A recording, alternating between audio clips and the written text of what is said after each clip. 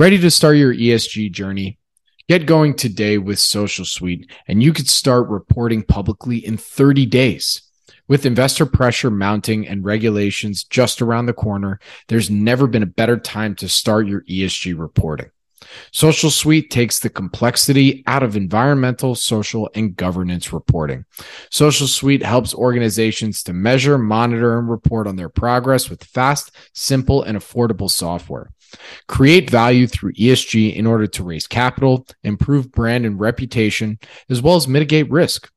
Social Suite has helped almost 100 micro to small cap companies report on ESG, with some starting their baseline report in under 60 minutes and reporting publicly within 30 days.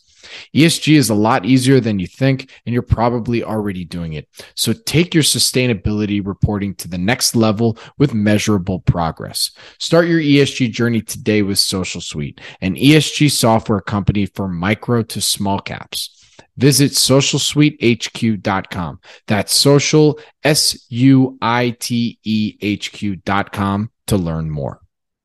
This podcast is for informational purposes only and is not provided as financial, legal, or any other advice. The information is not investment advice or an offer to buy or sell any securities or make any investment. The views expressed by guest speakers are their own, and any reference to third-party products, services, or information does not constitute an endorsement thereof by SNN or its affiliates. SNN expressly disclaims all liability for any individual's use of the information presented in this podcast.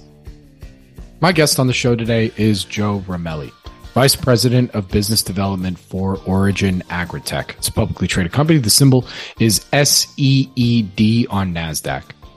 Origin Agritech Limited, founded in 1997 and headquartered in the Zhongguancun ZGC Life Science Park in Beijing, is a Chinese agricultural technology company. In crop seed biotechnologies, Origin Agritech's phytase corn was the first transgenic corn to receive the biosafety certificate from China's Ministry of Agriculture, according to the company's website. 3 things to get you ready for this interview. 1, I've been wanting to have a U.S.-listed Chinese company on the podcast. U.S.-listed Chinese companies have had a negative perception for a while now in general, and especially amongst U.S. microcap investors. Out of curiosity, I wanted to chat with a U.S.-listed Chinese company to better understand how they feel about this and approach investors with a certain narrative without knowing anything specific about their company. 2, I wanted to interview a U.S.-listed Chinese company that I know has been around for a while and has some following from other U.S.-based investors that I respect. And for compliance purposes, this is not an endorsement of the company itself. Origin Agritech has had a long, volatile history since going public in 2006 and have been making headlines recently after receiving GMO approval in China for their corn seed. 3, if you've been listening to this series for a while, you know I usually only interview C-suite for this podcast. However, in Origin Agritech's case and most other U.S.-listed Chinese companies, English is management's second language. Also, I've known Joe for a long time as an investor, and he's been an investor in Origin Agritech since 2008 and has recently been brought on as VP Business Development for the company. There's a lot to unpack with the Origin Agritech story, and in this interview, we cover all of these topics and more. With that, please enjoy my conversation with Joe Ramelli, Vice President of Business Development for Origin Agritech. Joe, thank you for joining me today. How you doing? I'm good, Robert. Thanks for having me on and having an interest in the company. Absolutely. No, it's great to have you on. I've known the company for a long time. I sound like a broken record every time I do this, but I've known Origin Agritech for a very long time. I know some investors that I've talked about in various newsletters and whatnot. So, for me, I wanted to learn more. I wanted to get the full picture. And by the way, just to kind of give a little preface, we usually have CEO, C-suite management on here for the due diligence series, but as you'll hear, Origin Agritech is based in China. Management team is all Chinese. English is their second language. And Joe has recently now been made Vice President of Business Development. He handles, interviews like this, most of the investor relations work as well for the company. But he's not just, the IR guy. He's known the business and as an investor, been a part of it since 2009. So you know the story very well. So with all that preface, all that background information, Joe, Can you start us off with that? What would you say is that one line that best describes Origin Agritech?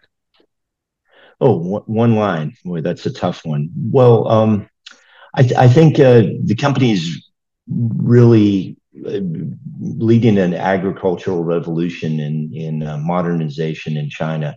And I think that's if I had to just rely on one line, although it's obviously much deeper than that. And I think we'll get into that in this interview.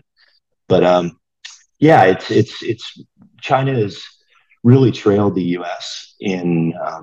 For example, I presented at LD Micro Conference last week, and in my presentation, I mentioned that China actually has more corn. So we're an agritech company involved in GMO traits and also corn breeding, and China actually has obviously 10% of the world's arable land and 22% of the world's population. So it's a tough mismatch. And they've actually got more corn planted there than the US, but yields are 45% lower per acreage. So obviously they've got a lot of room to improve that. And a lot of that is because they have just now flipped the switch to approve GMO traits, which is one of the assets that we have that's a huge example. So I know that was giving you 20 lines to answer your question about no, Joe, I threw it at you with that first question. As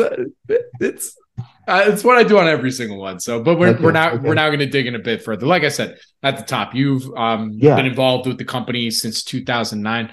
So I'd love to take a look back at Origin Agritech's history. When was the company officially founded, and what would you say was the original thesis for that founding? And maybe, I mean, you kind of talked about how it's changed a little bit, but maybe how it's even changed over time. Yeah, that's a great question. So the chairman and CEO now was the founder, Dr. Gang Shenghan, and he was involved in the early days of GMO research. He got his PhD in the U.S. and he worked in the lab in GMO research for Pioneer. And he actually, was involved in a lot of the early discovery work on GMO traits before they were approved. I think Monsanto got the first seed trait approved in 2003. And so he was one of the pioneers in the field. And in 98, he decided to go back to China and had an idea to create somewhat of a Monsanto type of company there and bring his knowledge from working in the U.S. There. And so, in the early days, it's interesting because, as I mentioned earlier, he got involved in corn breeding, creating hybrid corn, and it takes a lot of years to create superior corn hybrids. And he was very interested in GMO, but at the time it wasn't approved yet. It was very uncertain as to when the GMO traits for corn would be approved in China. So what he did was got into the hybrid corn breeding, which you need those great hybrids to put the GMO traits on. So it's not like it was two unrelated businesses. So he got involved with that. And in the early days, even though China took an extra 20 years to get GMO approved, they actually had some world-class research going on through academic institutes. And so the company early on collaborated on GMO research.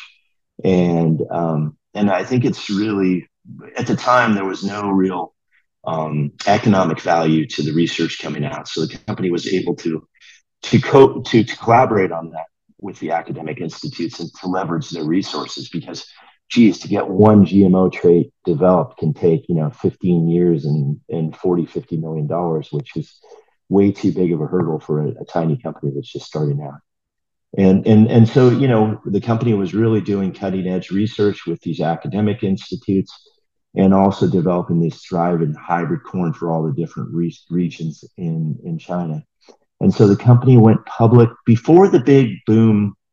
And by the way, my old fund had a real specialty in investing in Chinese stocks, EOS Holdings.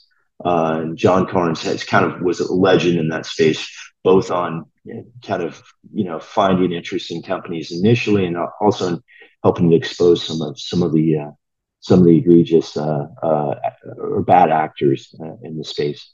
So, as you mentioned earlier, I've known the company since 2008. Company went public in 2006, and they had commercial operations, and it grew to quite a large revenue base just on hybrid corn seed. Fast forward to now, and we've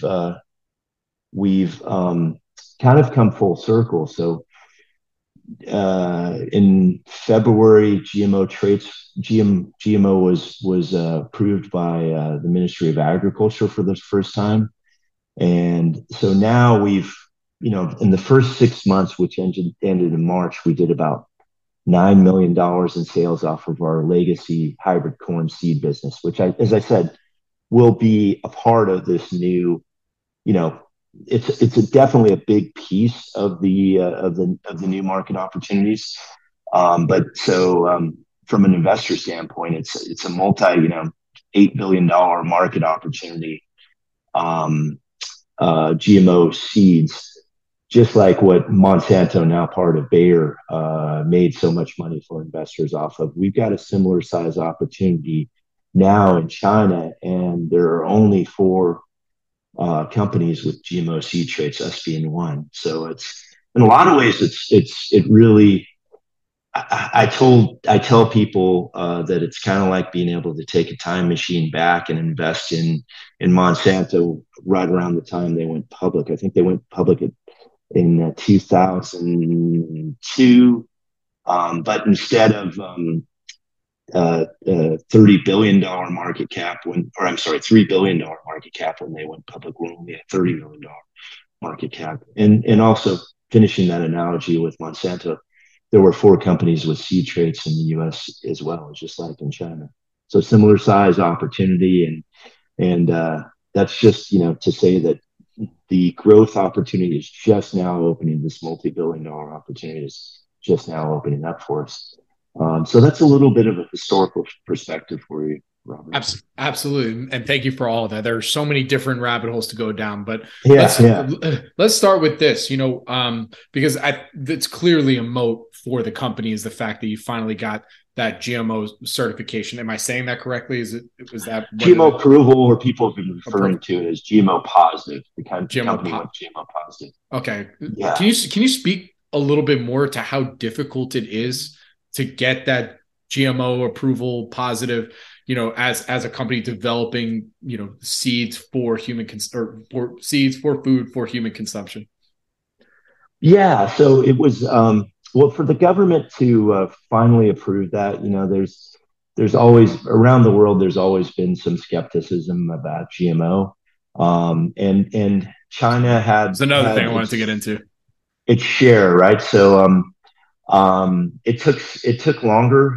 They really had some people that didn't want to see it happen. And it's interesting because really, if you look at GMO, I think it's, and hey, people that think that Monsanto is evil or really would never have anything to do with GMO. I understand that, and I'm not trying to win any people over or win an argument on that front. But if you look at GMO technology, it's actually quite a good, good for the climate. And for instance, one of the big seed traits that we have, we have 2 different ones. So we're the first company in the world that will commercialize now a triple stack trait. So it has herbicide resistance and 2 separate insect traits. Monsanto and DuPont only have 1 insect resistant trait. So it's really, it was for China to finally make that move was a huge step. And as I said earlier, it really is a reason why, a big part of the reason, and one of the only levers they could pull to increase that yield that was so much lower than the U.S. was. But getting back to your point, for us as a company, yeah, it's a huge hurdle to develop those traits. And that's one of the reasons we collaborated with some of the academic institutes. And also, I think I neglected to mention that if the opportunity were open to Bayer now, the old Monsanto group, to come into to China and to be the 800-pound gorilla and to market their GMO seeds here, I don't think I would be with the company. They did something very similar to what they've done in pharmaceuticals, which is they reserve the opportunity for only domestic players. So that's a very important piece of the puzzle, because I think sometimes people say, maybe they hear just the start of the story. It's GMO corn seeds in China. They think, well, hey, Bayer's already out there, um, or that was kind of a story from quite a few years back, and they really missed the why this is such a huge opportunity. So it's a $8 billion market that's reserved only for domestic players. But to your point, it's a very time consuming process. It can take 10-15 years to develop a GMO trait, and it can take tens of millions of dollars. It will take. So to give you an example, we have filed for approval and we're the first, and I think maybe the only one in China right now, but definitely the first by a long shot, that has a drought resistant corn trait, which we filed for approval. We're hopeful to maybe hear something soon, without saying too much. I don't like to obviously comment on what the Ministry of Agriculture will do. But and if you look at that trait, going back to how GMO and Agtech can be really environmentally friendly, and I've gotten calls from ESG funds recently wanting to know more about it, because they're looking at climate risk mitigation plays. And last year, China had some crazy high temperatures and drought. So the government is obviously very excited about anything that can help to mitigate that risk, because you can imagine if there's a crazy drought and 30% of the corn crop doesn't survive, that's a huge risk to the country, especially a country that has to import a lot of their grains from outside the country. So it's a interesting. So and then so developing those different traits is a very complicated process. And one other thing I failed to mention earlier when I was saying that it's a green process. When you think about our two insect resistant traits, without GMO, farmers are having to spray pesticides on the fields. With our triple stack, which is the country's crown jewel, and we're the only one that has that trait, and we've got a several year head start on anybody else. And it's resistant. It basically trains the corn to expel a certain protein. And if you think about it, with corn, the corn expels a protein that's toxic to insects, but that you and I will get in our food from other sources every day. So it's super safe, but in a bigger picture, the actual it's a very green solution rather than spraying pesticides and having it get in the groundwater. So I think it's really understated a quality that actually GMO can be very environmentally friendly.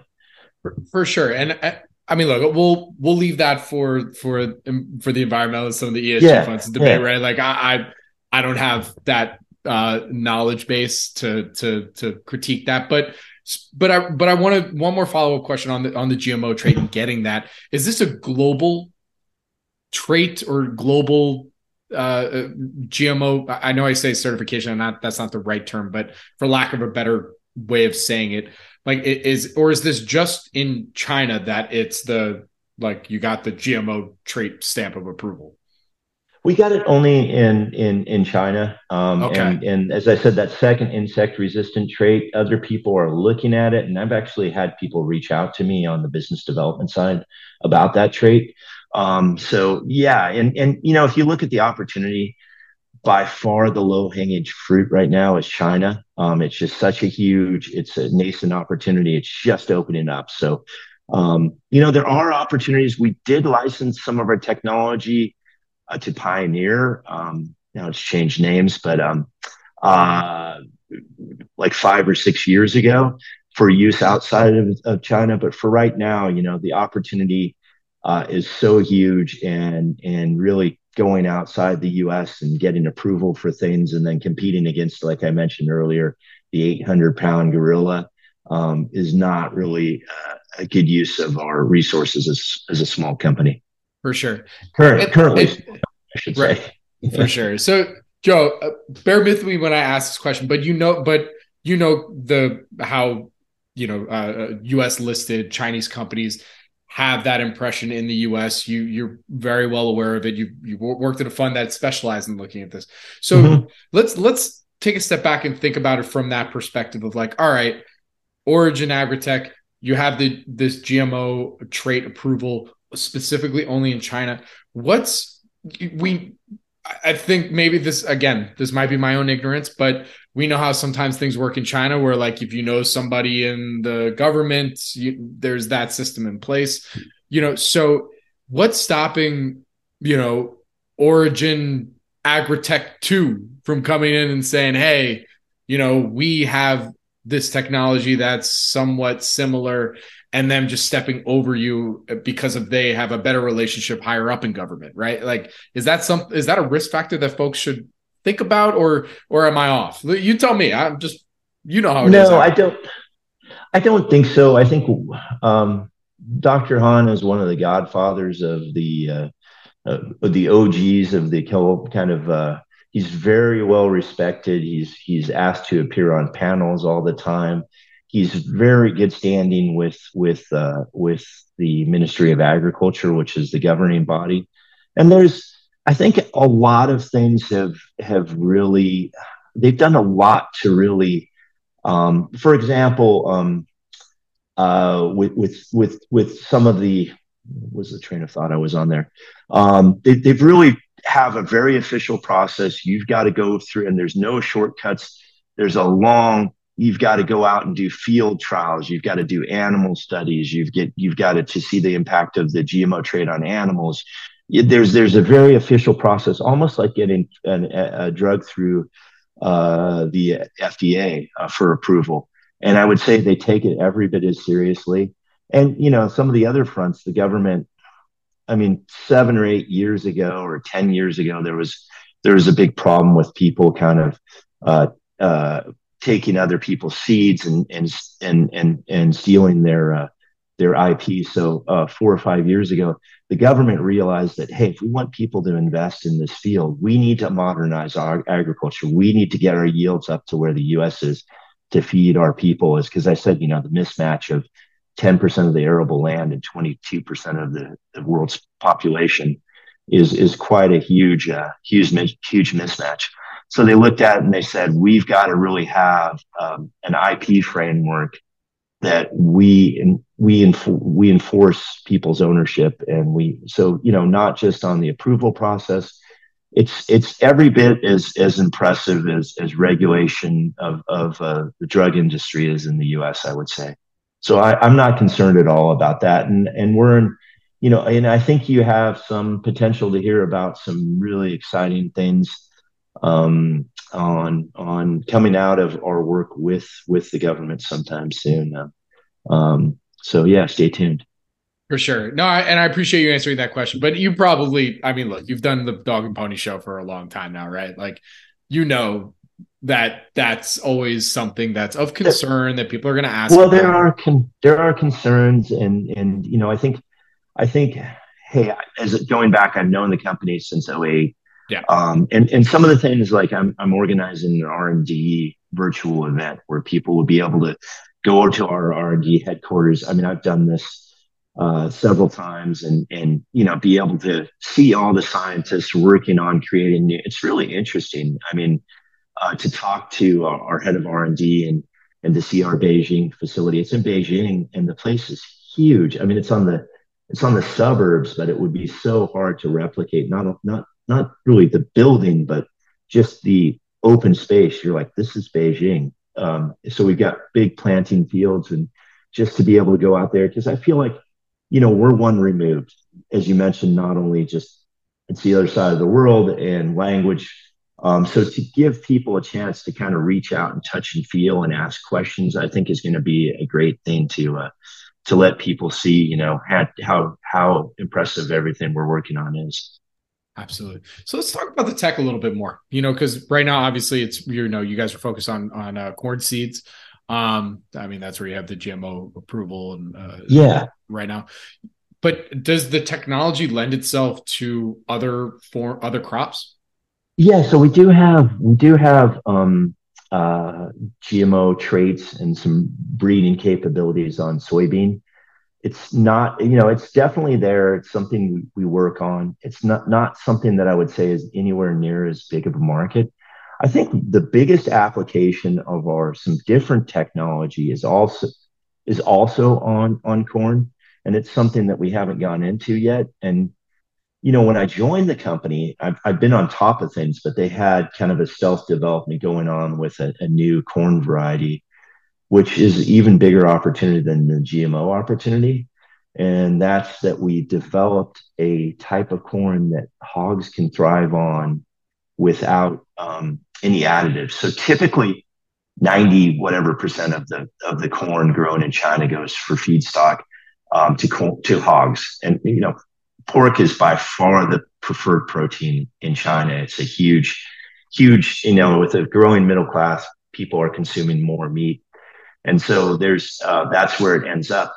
Currently, uh, every corn that's sold for feedstock, so the feedstock companies have to buy the corn on contracts from farmers. Then they've got to add soybean meal. Typically, is how it's done universally in China, to add protein, oil, and amino acids to the corn to make it so that the hogs can thrive off of just corn. Otherwise, they would be skinny, malnourished, might even die.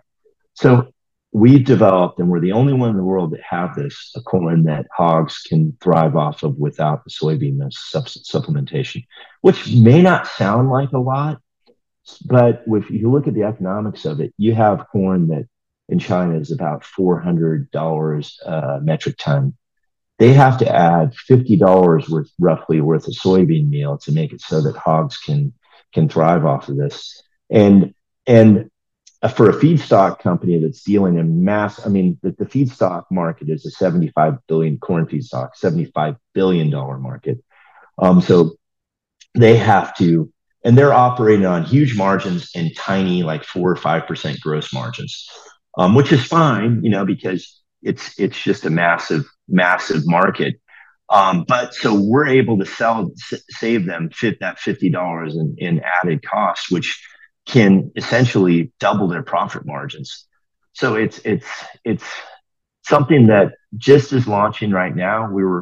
We just signed our first contract planting for that we announced like 4 or 5 weeks ago, for something that about $8 million worth of corn we're growing to supply to the first. And when we said this to the feedstock companies, and sometimes directly to bigger hog farmers, going directly to them like Muyang, the biggest, they didn't believe us. We had to send samples, and they independently had labs verify that it was nutritionally sufficient. So really, the only limiting impact or limiting factor here is that we just now are growing it. Everybody that we've talked to wants it and wants a lot of it. And it's kind of one of those things where how could you, if your competitors start using, first of all, why wouldn't you want to double your profit margins? It sounds like kind of crazy to say that you can do this for such a massive industry. So taking that, what we did was, I think it was a really brilliant idea that we had, was that we could, okay, so since we found the goose that laid the golden egg, we could just kind of sell that goose. In other words, do our traditional business where we're selling corn seeds. It's about 5% of the finished selling price. So we could do that. The challenge really is with that, that we're giving this to the feedstock companies or through selling through distributors, and then they get to charge like a higher price because of how impactful it is. So what we did was we said, hey, we want to control more of this. So the decision we made was we're going to go in and we're going to contract grow this corn. And so instead of getting 5%, we're getting 100%. So instead of an $8 billion market opportunity, we're going into a 75 billion and growing the contract corn. And since we're a small company and we don't have a ton of capital, and sometimes you're growing fast, you need more capital. What we've done is, I'll give you an example. In this $8 million, we're growing, and the corn's already been planted like 6 weeks ago and is getting quite large.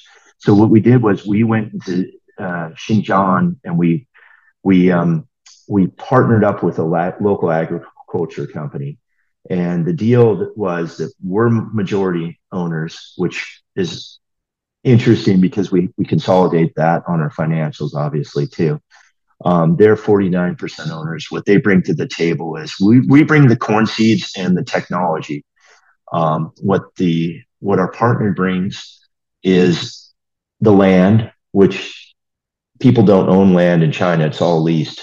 So getting access to that land, especially to get started, is a challenging undertaking. And they also contribute capital, and they bring their connections to finance with the banks. And so they're supplying all the capital needed to grow. A couple other interesting areas is that China has a really reasonable crop insurance. So people think on farming it's risky. We're covered on the risk aspect. And the last thing I'll say on that front is so we didn't even walk away from the seed business. We're still selling the seed for that business to the JV. So we're still capturing 100%, but even brilliantly, I think traditionally we've gone through distributors, which take a cut. Now we're selling directly. So it's almost like we didn't just give up that opportunity on the seed business for the 5%. We're capturing 110 or 120% of that business because we're not relying on distributors that are taking a cut. So it's interesting if you take a step back, a $30 million market cap company that just has two nascent multi-billion-dollar opportunities, and they're not totally independent. So we already have those GMO traits stacked on to the NEC corn. So it's related, it's not like two totally separate products, but it's two massive opportunities. So that's a good example of how we're taking the technology and moving in different ways. Well, let me ask this, because like you said, you've been, I guess I got to correct myself, earlier in the interview, I said you've been in this since 2009, but you've corrected it and said since 2008, and you said back, early on in Origin's history that there was some, revenue opportunities there, but, now we're kind of hearing more about some of the demo. So like, help me kind of put the puzzle piece together a little bit more, because look, the stock has gone through some volatility, I guess, to say the least, right? Yeah, no doubt. Keep it like that, right? Since it originally went public in 2006. So help me understand it better. Was this really, for those that weren't following, was this really more of a tech IP play, and now we're finally seeing the commercialization? Or was there like a little bit of commercialization, but now like with the GMO approval, like you're ramping up? Yeah, no, that's a great point. And I think there's a couple aspects to that. So early on, we did have kind of a thriving hybrid seed business. And as I had mentioned, there were some challenges with IP. And so candidly, we had grown to, I forget what the number was, but early on, like several years after the IPO, we'd grown to several $100 million US in revenue. And it was like the Wild West. I mean, people were stealing our hybrids and claiming them as their own, or selling them under their own name. So there were some challenges early on. And then it's the second aspect to that is that, we've been waiting for GMO. And I think there was, what was it? 2000, don't quote me on this, but well, obviously you're quoting me on this, but 2010, 2011, we got the country's first biosafety certificate, which is a gating event for a GMO trade. And our stock went up 300% in a few days on that news. And I think the conventional wisdom, though, is that GMO was going to be approved, within a year or two, and it just kind of kept getting dragged out, and the country and the Ministry of Agriculture took a really conservative stance, and took 10 years longer than I think anybody really anticipated. So yeah, it's really those two aspects. The hybrid business was hard to defend, and got very challenging. But one of the things that's really interesting is that all that effort that went into the hybrid business. By the way, now we have, like I said, all of our IP is protected. All of our hybrids are protected. There's no chance of that ever happening again. And one of the interesting things, and so we have three competitors on the GMO front. We have Divanon Technology Group, which there's a couple of interesting things that I wasn't thinking of, but I'll throw in here. About a year ago, they spun off their GMO. So they're kind of, all these three of these companies are bigger companies. So, which I think is interesting, because it's always hard for a big company to innovate and to keep, focused on such a narrow area. So, Divanon spun off and raised money at a 700 million. I think it was 700 million post, but it was only, they raised $100 million, post money, US dollars. Just for the GMO seed traits. And what they have is old seed traits that are Monsanto off-patent traits that they file for approval. So we've got, like the drought resistant. I think we have premium traits to what they have. Obviously, they're working on next generation ones. So that's a good comparable. I mean, we're sitting here with a $30 million market cap. Then we have Longping, that's also a big player in the rice field. Pretty innovative company. They actually tried to buy us 5-6 years ago when there was no certainty around GMO for 100 million US. And then the third company is Syngenta, which used to be a Swiss company that was acquired by a Chinese state-owned enterprise, which is kind of another catalyst. They're preparing for a huge, one of the biggest IPOs ever on the Chinese big board. So a couple of interesting things there. Yeah, but finishing off what happened with the share price, which I think is really interesting right now. I think there were some traders in the stock that thought that we were going to get GMO approval, and we're in it for that catalyst. There was a lot of rumblings in China that was finally going to happen. And so actually, sell the news, and the stock didn't go up on that. So we've dropped from where we were up close to 10 all the way down to $5 currently. And if you look at this opportunity, for a $30 million market cap with everything going on, it's not like we don't have revenue. I think we reported in the last 6 months ending, as I mentioned earlier, $9 million US dollars, which was up 40% over last year, just on our legacy business. So, I think it's a pretty low risk opportunity. I think it's a very low risk opportunity, which has the potential, if you start doing the numbers, and even say we don't get 1/4 of the market, which I think we have a possibility of on the GMO front, say we get half of that, and you start throwing those numbers in for the size of the GMO market. And then you say we don't take 1/4 of the $75 billion. Say we take 5% of that, and you put those in a spreadsheet and you start playing around with them. I mean, you get to a pretty insane stock price, pretty easily with pretty conservative or overly conservative assumptions, I think.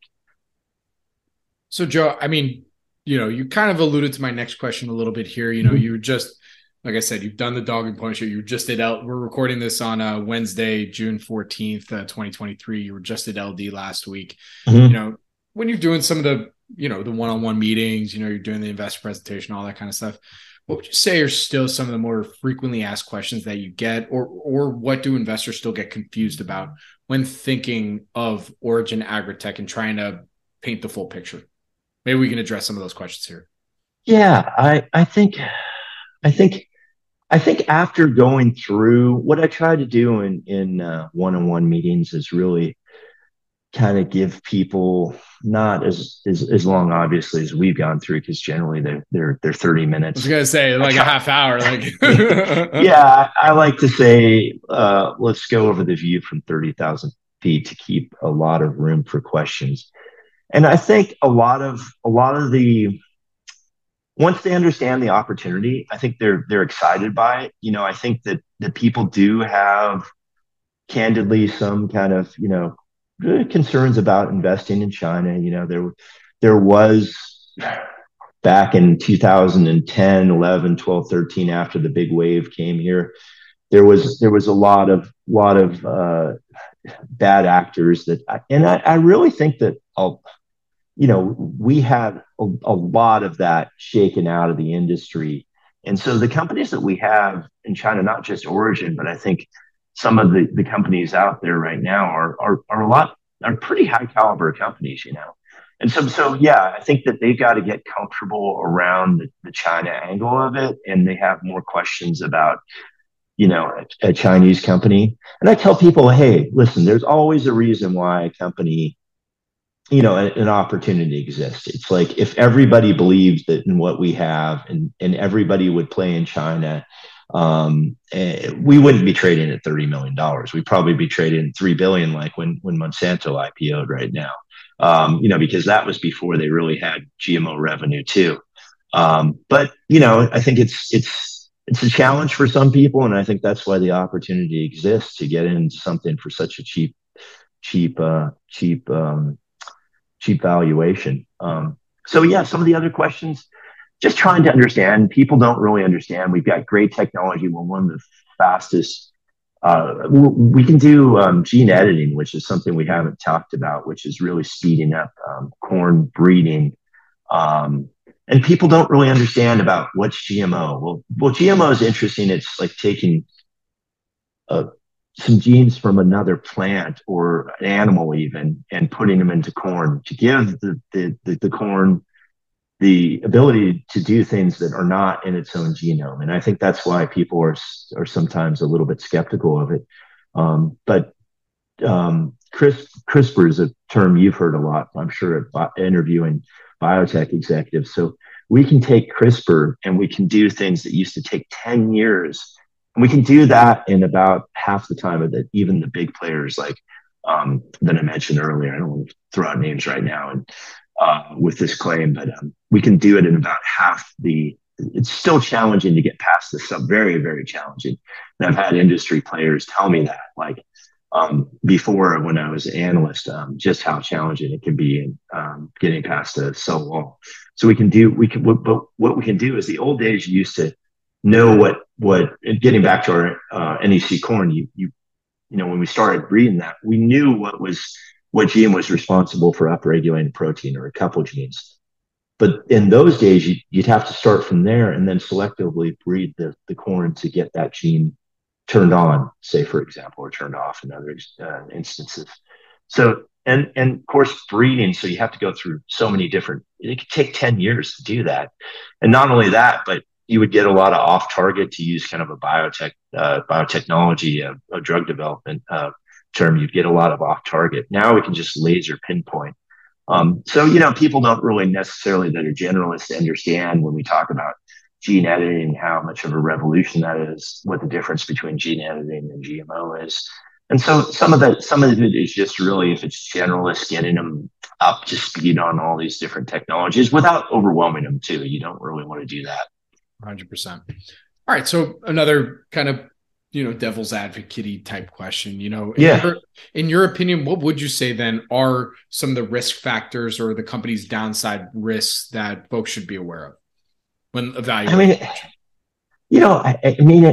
At $30 million market cap, I won't let you say there is no risk. Okay. No. I think the thing I hear from investors, let's put it on, I've drank the Kool-Aid, right? I mean, I've ate my own dog food, or as I've heard somebody say before, I'm a believer. I've got, I'm an investor. I've taken a lot of my compensation in the form of stock too. I've got my friends and family into it. I think my parents own 9,000 shares, which is kind of a pretty sizable position for them too. So, I'm a believer, but some of the concerns I always hear is, okay, are you guys gonna raise money? It's like, okay, you've got $2.1 million, you're gonna need capital. We're not looking to raise money. I've mentioned that we're doing this contract growing through partners that are funding the growth. So that's one of the big things. But what I tell people is, hey, we're not looking to raise money. We've got the money we need to execute on our plan. And also, Chairman Hahn is the biggest investor. One of the things going back to my time as an analyst and sitting on that side of the table, which I think brings a lot to crossing over to the company side, interestingly. But, I was always fearful of the guys that had no skin in the game, because those are the ones that the interests are not aligned. Maybe their salary becomes more important, keeping their salary going than actually running the company. I mean, this is not only he's the biggest investor, but it's also it's his legacy, right? So he's not going to do anything stupid. But that's one of the big questions we get. I think I'm definitely able to overcome that objective or just explain it to people that way. I guess other risks, small companies always have risks, even big ones. It's some of them are unforeseen. I don't really see any real big risks. Obviously, a big risk was always, would this happen on the GMO front? Would it ever happen? Can China, so that was just overcome in February when they flipped the switch and went GMO positive. So, I mean, I'm sure there's other risks out there that I'm not hitting on. There's always, the known risks and then the unknown risks. But I would say a lot of it's been de-risked recently, is how I believe it. So kind of like the I remember early on interviewing, that's kind of like the question, like, tell me about your weaknesses. It's like, of course, but yeah, of course I'm being candid and open, and I just don't see a lot of other risks right now. Okay, fair enough. So yeah. So Joe, my final question for you here today, because we've really covered quite a bit, and I'm sure I'll have you back on, do an update and all that kind of stuff. So in your opinion, where, in talking with management, as VP business development, just the whole team, what's the team collectively, where do they want to see the company in 3 to 5 years? And what would you say are some of the inflection points that'll get the company there? Yeah. So, I think we've stated publicly that we want to be a $1 billion in sales in 3 to 5 years, which seems kind of crazy right now. Just given where we're coming from, but I don't need to go back into the two opportunities, but and really on the NEC corn side, we have no competition on that front, and we're doubling people's profit margins. So I think that that's where we're going from a goal of where we want to grow to. I think the goals and objectives, I can tell you everybody's super excited. As I mentioned to you, I was on a video video stream with the head of R&D recently, just kind of keeping myself up to and getting some questions answered, not only on the BD front, but also on the investor front, just increasing my own knowledge base so I can always talk as an expert on, or somewhat of an expert on the field. I can tell you that the energy and the excitement from him is off the charts. He just mentioned that everybody wants to get a hold of our NEC corn. And so, yeah, that's everybody in the organization is super fired up and thinks that they're exciting times ahead for us. Very good. All right. Well, Joe, we're there, man. Where can our audience go and find more information on Origin Agritech to get more information? Yeah, I think obviously originagritech.com. We also maintain a company's Twitter account. We try and put some stuff out there from time to time that's not your average. I tell people, hey, if you're going to have a company's Twitter account and all you're going to do is retweet your company's PRs, don't even have it. So we try and kind of, obviously you don't want to tweet things that are going to get yourself in trouble, but we try to, do some educational stuff. And then, as I mentioned, stay tuned to the company's Twitter account. I think it's Origin _Agritech. for some news coming out soon on that R&D day where people will be able to log into a live stream and get exposure to that. So I think that's going to be a fun event as well. Yeah, I was literally just going through your Twitter stream a second ago, just like, oh yeah, that's some different stuff for sure. Cool. Yeah. Well, you have to. You're in China. What you got to? Yeah, you got to do this. As you know, Robert, Robert, having hosted, having the wonderful, Planet Microcap conference that you host. Yeah, it's been a real bloodbath for microcap stocks. Brutal. And we had a couple of years of where finally where microcaps were on fire, and then everybody I think got kind of hey, the money's going to keep flowing. So I know some of my friends that run small cap, microcap focused funds or that are financial advisors that play in that space, or stockbrokers, I guess they've really been hit hard. So I think it's interesting times, but hey. So interesting times lead to outsized gain opportunities, challenging times, really, in my experience. I'm putting out a pod next. Well, I guess we're putting this out in a couple of days. So the next week, you'll hear from an investor that, he feels like a kid in the candy store right now, microcap investor. The challenging thing is a lot of people have, come into it fully invested. So if you've got dry powder, man, it's like those were always the times when my biggest gains on the fund or personal investing side came. I know quite a few people that have a ton of dry powder right now. That's for sure. That's great. Let's leave it there. So, Joe, thanks again for joining me. Really do appreciate it. Thank you so much, Robert. Appreciate it. This was a lot of fun. Thank you, man. Really appreciate it. All right. Talk to you soon. All right.